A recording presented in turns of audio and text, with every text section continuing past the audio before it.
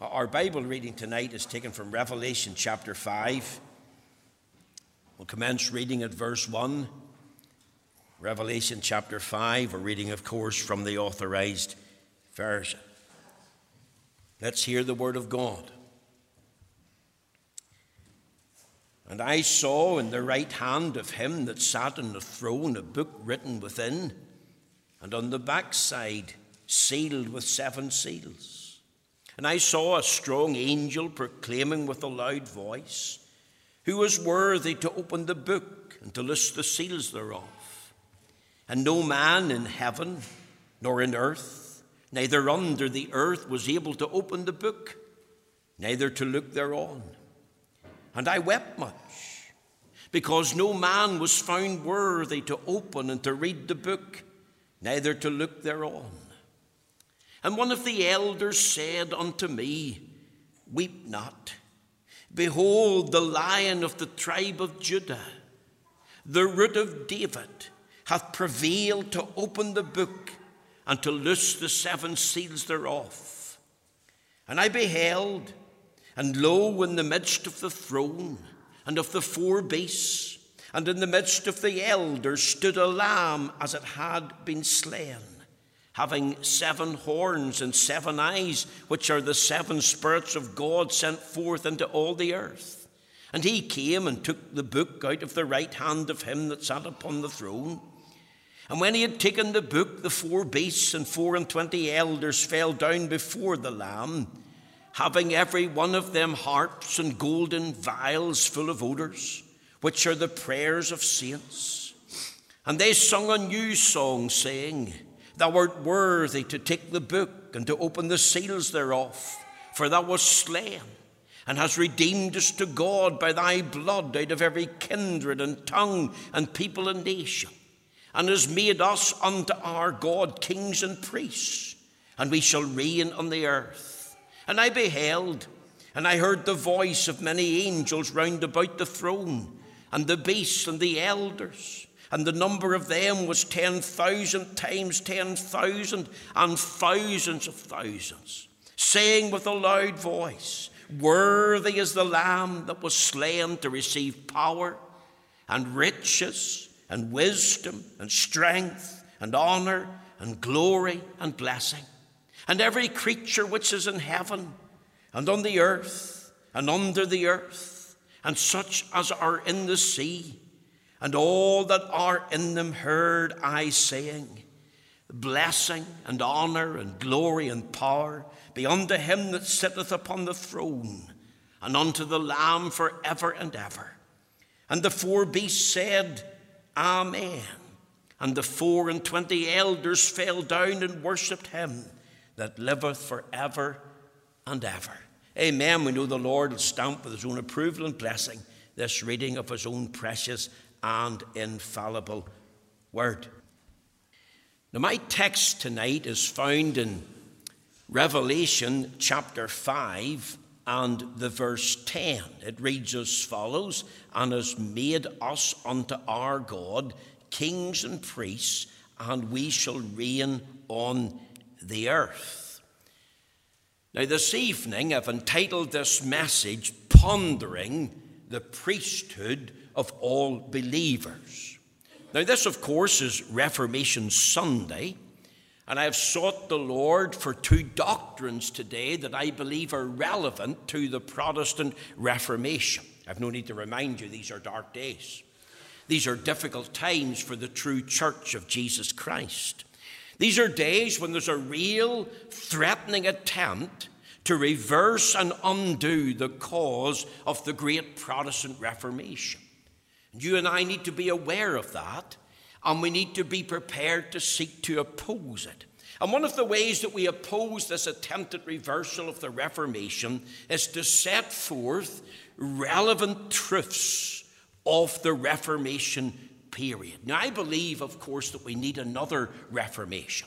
I believe that we need men with the ministry and the might of the great mighty reformers. Where is and are the Martin Luthers of today, the John Calvins, the Ulrich Zwinglys, the John Knoxes, and a host of others? Do you know that there's a monument in Worms in Germany called Luther's Monument? And Martin Luther stands in the center. See, you've got to think of Martin Luther as one of the central figures of Reformation time, because he was the monk that shook the world. 31st of October 1517, an important date when he nailed his 95 Theses to the church door at Wittenberg. 95 reasons as he protested against the Pope, the sale of indulgences, and the doctrine of the church. That monument's like a castle, because in 4 of the corners, with Luther in the center, stands a bronze statue of a man called Peter Waldo. He died in 1205. A man called John Wycliffe. He died in 1384. A man called John Huss. He died in 1415. And Girolamo Savonarola. He also died in 1884. Here's this group of 4 men, and their effigy is in the form of a bronze statue. And as I've said, with Luther in the middle, Luther has the Bible in his hand. Now, inside that, there's other statues, bronze, of course, and these men are all seated representing men of the state. It just reminds me of Luther's great hymn, "A mighty fortress is our God, a bulwark never failing." Luther is dressed in the robe of a preacher. He holds the Bible in his left hand, and his right hand in his fist rests upon the open book, a posture of courage and determination. It's as if he's repeating, like he did in April 1521, "Here I stand, I can do none other. My conscience is captive to the word of God. So help me God. Amen." Now, Luther's monument was unveiled on the 25th of June, 1868. There was 20,000 people in attendance. Now, barely are these men known today. Barely do we know who these men are and all that they stood for and what they did during their lifetime. But I want to tell you this: we have entered into the fruit of their labors. Our lives have been blessed because of the stand that these men took. Do you know tonight that they stood for political liberty? Do you know that we are now ruled, and these countries in Europe are ruled by a parliamentary system rather than an imperial imposed tyrannical rule of a pope or dictator? Do you know these men stood for educational liberty? These men believed in a free education for all children, not just the privileged few children. These men believed in economic liberty, because these men stood for the right of individual to purchase land or to purchase a house or to own a mill or a factory or a shop, not just the privileged landed gentry. These men stood for human liberty. They believed in free civil and religious liberty for all, the liberty of a conscience, the liberty of free speech, the right of an individual because that individual is made in the image of God. But they also stood primarily for spiritual liberty. They believed that individuals could call upon by God to repent. Individuals be called to receive Jesus Christ as Lord and Savior, freely offered to them in the gospel. Penitents were told of a full and free and forever pardon for every sin. They were promised that they could be reconciled to God through faith in Christ, that they could enjoy a right relationship with God. They were told of the fact of being redeemed by blood, that they would enjoy a personal relationship with God and a personal fellowship with God. These men believed in a full and free and forever justification before God in the ground of the blood of Christ for every sinner who repents and believes the gospel. These men believed in the individual right to the open Bible, the individual's right to read the Bible and study the Bible in his own language. These men believed in the right of private interpretation. These men believed that salvation was by grace alone, through faith alone, in Christ alone. But let me tell you one other thing they believed. They also believed in the universal priesthood of every believer. And that's what I want to think about tonight. want to think about pondering the priesthood of every believer. Three things. The wonderful origin of the priesthood of all believers. Look at our text. It says, and has made us unto our God. Notice the words, kings and priests. Now you see, these men that I've mentioned, and thousands of others, and godly women and godly young people, when they read the Bible, they came to this conclusion: no priest but Christ, no sacrifice but Calvary, no confessional but the throne of grace, no authority but the Word of God. You see, when they read the Bible, they discovered that the preacher, the minister, the prophets in the New Testament were never identified as being among an elite group of men designated as priests. What did they find? Let's read the Bible. Turn over there to 1 Peter chapter 2 and verse 5. Ye also as lively stones are built up a spiritual house and holy priesthood, to offer up spiritual sacrifices acceptable to God by Jesus Christ. Verse 9, but ye are a chosen generation, a royal priesthood, a holy nation, a peculiar people, that you should show forth the praises of him who hath called you out of darkness into his marvelous light. Revelation chapter 1 verse 5 and 6 says this, and from Jesus Christ, who is the faithful witness and first begotten of the dead, and the prince of the kings of the earth, unto him that loved us and washed us from our own sins in his own blood, and hath made us kings and priests unto God and his Father. To him be glory and dominion for ever and ever. Amen. And the last reference, Revelation 5 verse 10, and hath made us unto our God kings and priests, and we shall reign on the earth. They thought of these words: ye are a holy priesthood, a royal priesthood. He hath made us kings and priests unto our God.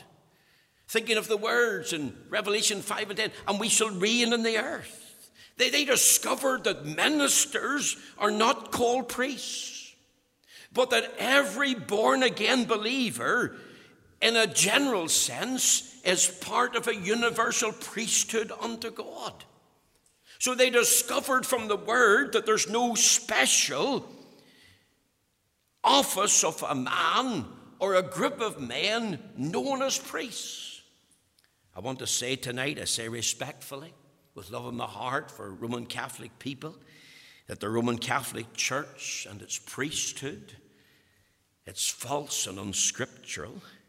You see, the Roman Catholic Church teaches that all members of the clergy, the Pope, the cardinals, the archbishops, the bishops, the canons, the parish priests, they all act and designated as ministering priests. I'm not a ministering priest. I'm a ministering preacher of the Word of God, and there's a difference. If we were to read the 1994 Roman Catholic Church Catechism, in chapter 15, in the section 48, we read these words: in the ecclesiastical service, it is Christ himself who is present. So the Church of Rome teaches that it is because of the ordination of the priest, the ordained priest, by virtue of the sacrament of holy orders, that he stands to minister in the place of Christ. Not only in behalf of Christ, but in the place of Christ. That is, in the sacerdotal coronation to the priesthood. The priest is given the power and the right and the authority to act in the place of Christ.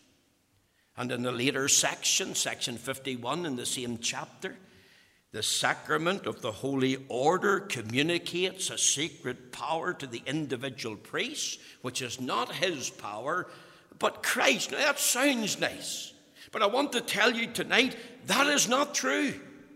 That is not biblical. Now think of this, and I put it very simply. You think of the individual priest standing to perform the Mass. You think of him conducting a funeral, performing a wedding, engaging in a baptismal service, conducting a funeral, observes maybe a holy day or a holy rite. According to the teaching of the Church of Rome, it's not him really there. It is Christ who is there. Now, do you get the picture? That's what a ministering priest is. That's what the Church of Rome believes. Now, we believe that as a minister of the Word of God, we merely represent Christ. We are ambassadors of Christ, but we're not actually him. We don't turn into him. We don't become him. And there's a vast difference. The Roman Catholic Church teaches that the priest, as he performs this role, becomes Jesus Christ. And the Roman Catholic priesthood has no foundation or scriptural basis. It's a devilish lie. And I believe it's a devilish power to try and control the laity and to keep its people faithful to the dogmas and devotion to the Mother Church, because their life is governed by the priest from their birth right to their death. And many, sadly, are kept in bondage and fear. How far different is the teaching of the New Testament? Let me make it clear tonight that there's only one great high priest. His name is Jesus Christ, the Son of God. Remember, he told us in Matthew 24, many will come in my name saying, I am Christ. The teaching of the Bible is this, that every believer are given the honor of being part of a universal priesthood unto God, of approaching into the holy presence of God and being accepted by him and having an audience with him and asking him for things. If you turn there to the book of Hebrews, we thought about this morning. Let me just point out something that I didn't mention this morning. Hebrews chapter 10, verse 19. Having therefore, brethren, boldness to enter into the holiest by the blood of Jesus. The word boldness means confidence to enter in. You see, in the Old Testament, there was no right of approach for the individual. It was the exclusive right of Aaron as the high priest and others who were in that Levitical priesthood. And they could only enter once a year into the holiest of all. And they had to come with the blood and sprinkle that blood in the mercy seat. And they had little bells, remember, on their garments. And as the high priest would have moved about, they could hear the tinkling of the bell to know that he hadn't died. And then, of course, they seen him emerge.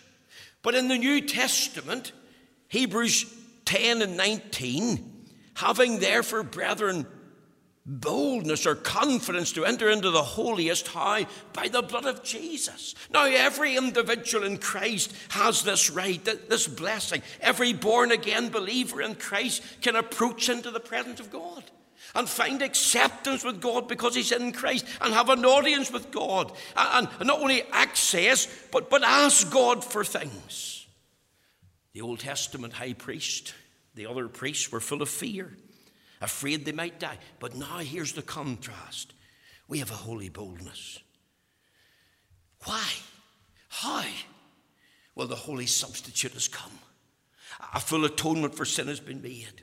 A full satisfaction has been made. Here's the proof, the resurrection of Jesus Christ, the ascension to glory, his re-entrance into heaven, sitting at the Father's right hand, now his ministry of intercession, all on the basis of his blood sacrifice for sin. The Lord Jesus didn't institute a priestly elite. Instead, he instituted the office of the teaching elder, the ruling elder. He charged us to preach the word. That's what the Reverend McVeigh and I do, or try to do. To pray for the congregation. To dispense the sacraments. And to practice in church order and discipline. Sadly, we stand in contrast to the priesthood It's organized by the Church of Rome. And I believe, as I've said, it was deliberately designed to keep the masses living in fear. The masses of Roman Catholics believe tonight, I need a priest to help me in every stage of life, from my birth to my death. But the only high priest that they need is Jesus Christ. And here's the New Testament. 4 references: 1 Peter 2 and 5, 1 Peter 2 and 9, Revelation 1, 5 and 6, Revelation 5 and 10. And there's no other priesthood. There's a general priesthood of believers. Christ's priesthood is unique and special, but every believer in Christ is chosen and called to function as a priest via being in Christ, via his union with Christ. We are designated a royal priesthood, a holy priesthood. We have been made by the blood sacrifice of Christ kings and priests unto God. Now that's the wonderful origin of the priesthood of all believers. Secondly, and quickly, the working offerings of the priesthood of all believers. You see, in this universal priesthood, there's a ministry performed. There's a job and a task to do. If you go back there to Peter, 1 Peter chapter 2 and verse 5, and look at the reference there, it says this: ye also as lively stones are built up a spiritual house and holy priesthood to offer up spiritual sacrifices acceptable to God by Jesus Christ.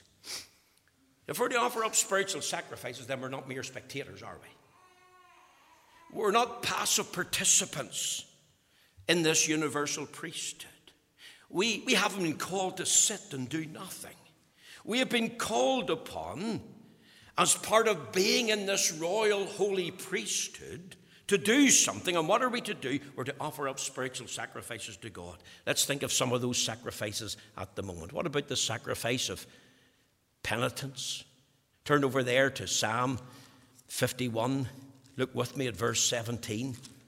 Psalm 51, verse 17. Listen to the word of God tonight. This is a penitential psalm of David after his backslidden state of 11 months. This is the psalm through which he was restored to God. And he said this in verse 17: the sacrifices of God are a broken spirit, a broken and a contrite heart, O God, thou wilt not despise. You see, it's coming before God in true humility. It's coming before God in a state of brokenness. It's coming before God burdened with the mindset, I am nothing, and I have nothing, and I can do nothing to recommend me to God. This is the chiefest of all sacrifices, recognizing our true state and condition before God, and remembering that state and condition, and maintaining that true spirit of contrition and humility. Never ever will we get past the point of being sinners or big sinners before God. Never forget. Remember what the prophet Isaiah says in Isaiah chapter 66 and in the verse 2. I think of it often. But to this man will I look, even to him that's poor and of a contrite spirit, and who trembleth at my word. Oh, for a heart that is broken. A heart, yes, that's enlightened, but it needs to be broken. A contrite and a humble heart, with a longing for the Lord, with a crying out for him, have mercy upon me. On the ground of the blood. How did the psalm start out in Psalm 51? Have mercy upon me, O God, according to thy loving kindness. So there's a sacrifice of penitence. That's what we offer. There's also the sacrifice of prayer. Turn to another psalm. Psalm 141 this time. Let's read together verses 1 and 2. Psalm 141, verses 1 and 2. Listen to what the psalmist said. Lord, I cry unto thee, make haste unto me, give ear unto my voice when I cry unto thee. Let my prayer be set forth before thee as incense, and the lifting up of my hands as the evening sacrifice. Here's another chief sacrifice of every child of God. Do you know that tonight that the Lord Jesus is in heaven and he's praying for you as one of his children? Oh, he prayed on earth, but he also prays in heaven. Well, how do I know that he prays in heaven? Well, that's what the Bible teaches.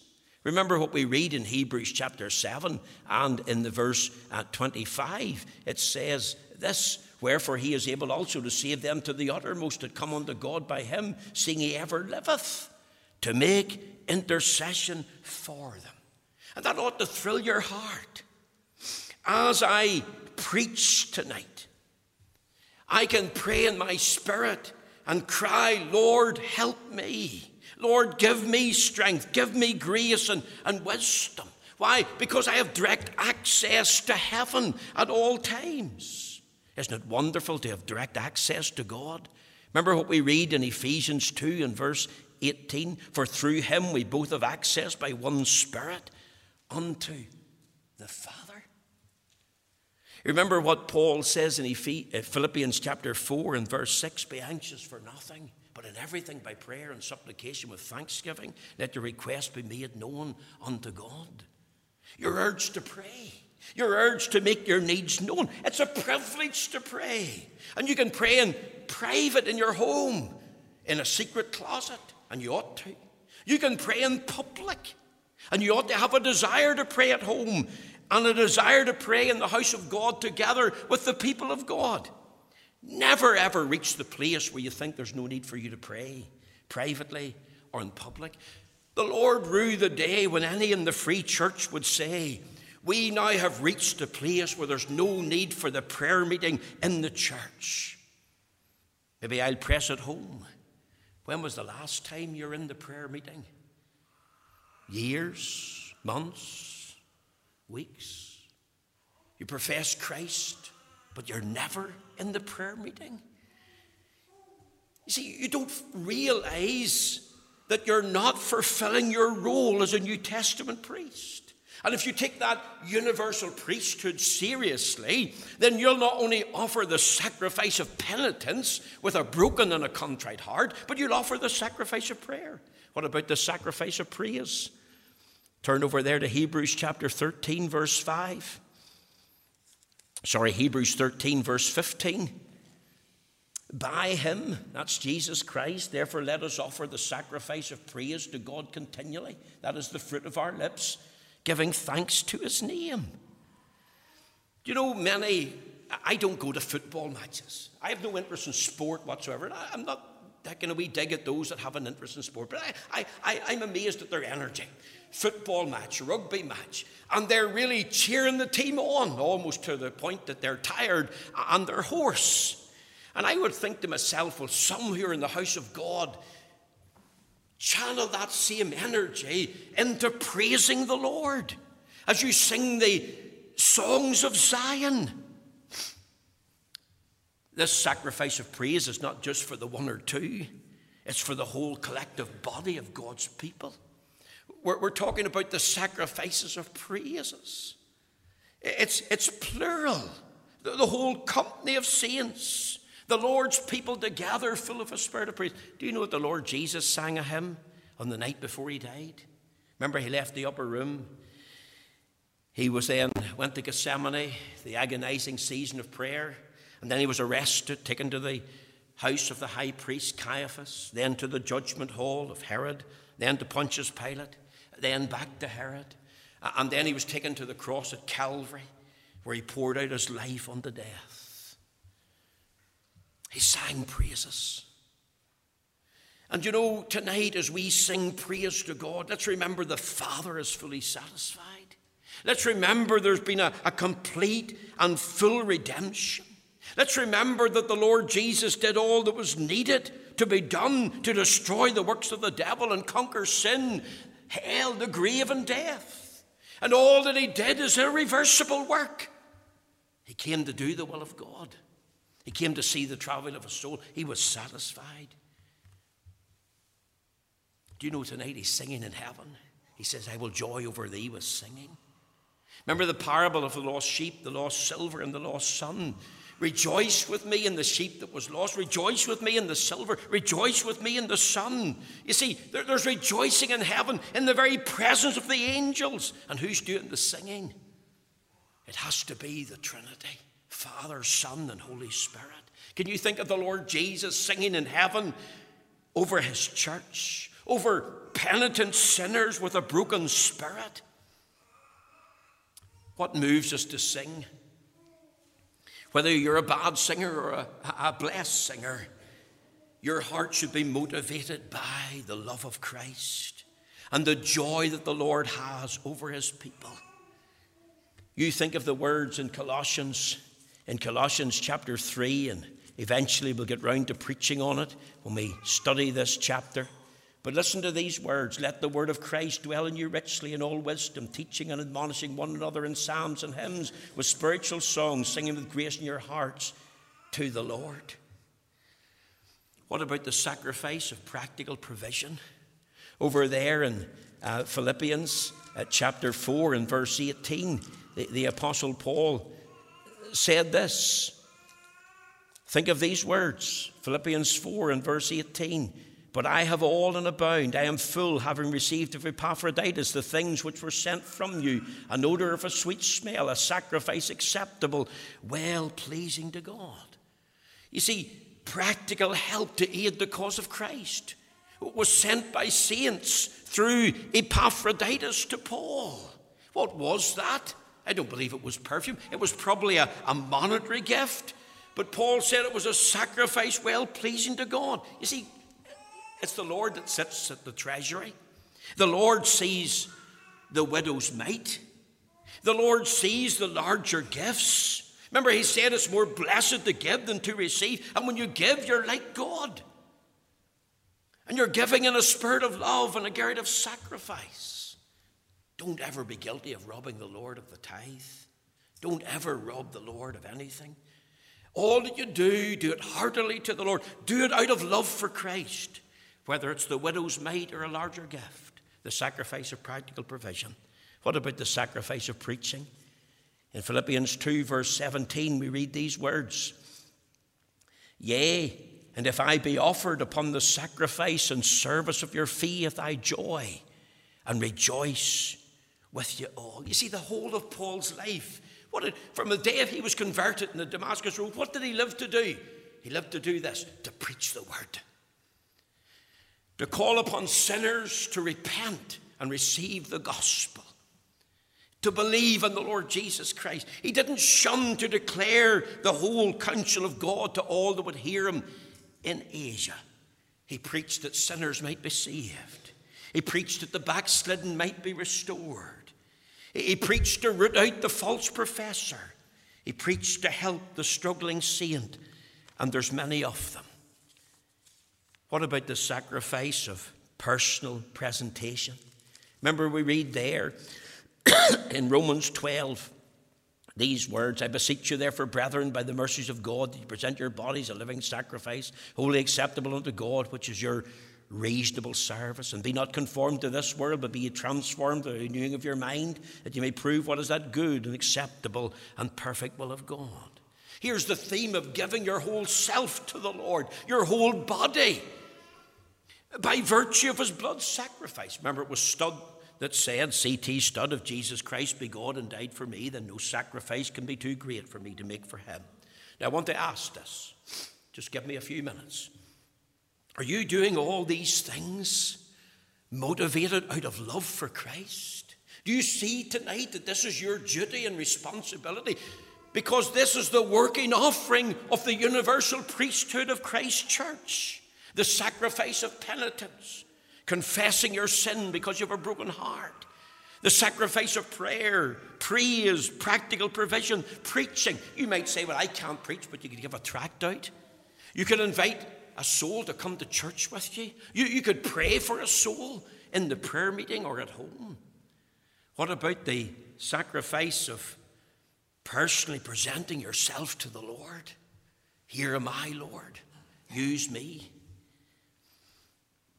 From the pulpit tonight, I know there's many absent, but I see all. You think I might be blind, but I notice. And you know what concerns me? Many don't seem to have a big interest in God and the things of God. I know that tiredness can set in, but I have to ask this. where's the fear of the Lord in the Free Church? Now let's be honest. Where's the reverence for God, the godly fear? And you see, we should be praying in the presence of God, Lord, subdue my sinful heart.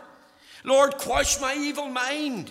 Lord, look on me. Lord, have mercy on me as I come into the house of God. Visit me with grace. Because of these working offerings of the universal priesthood. One final thing, and I'll just throw it at you. The witnessed objective of the priesthood of all believers. Ask yourself this question. How can we offer acceptable sacrifices to God? How can God accept my offering of penitence and prayer and praise and provision and preaching and the presentation of my body? My offering's always polluted. It's tainted with much sin and imperfection. How and why would God listen to me pray? I'm a wretched sinner oftentimes in thought and word. How could God listen to me sing? How could God be pleased with my measly offering? How could God be pleased with my preaching? How could God be pleased with my presentation? Do you know there's an answer? Look again at Peter. 1 Peter chapter 2, verse 5. Notice the words, acceptable to God. How? By Jesus Christ. That's the key. I want you to see that.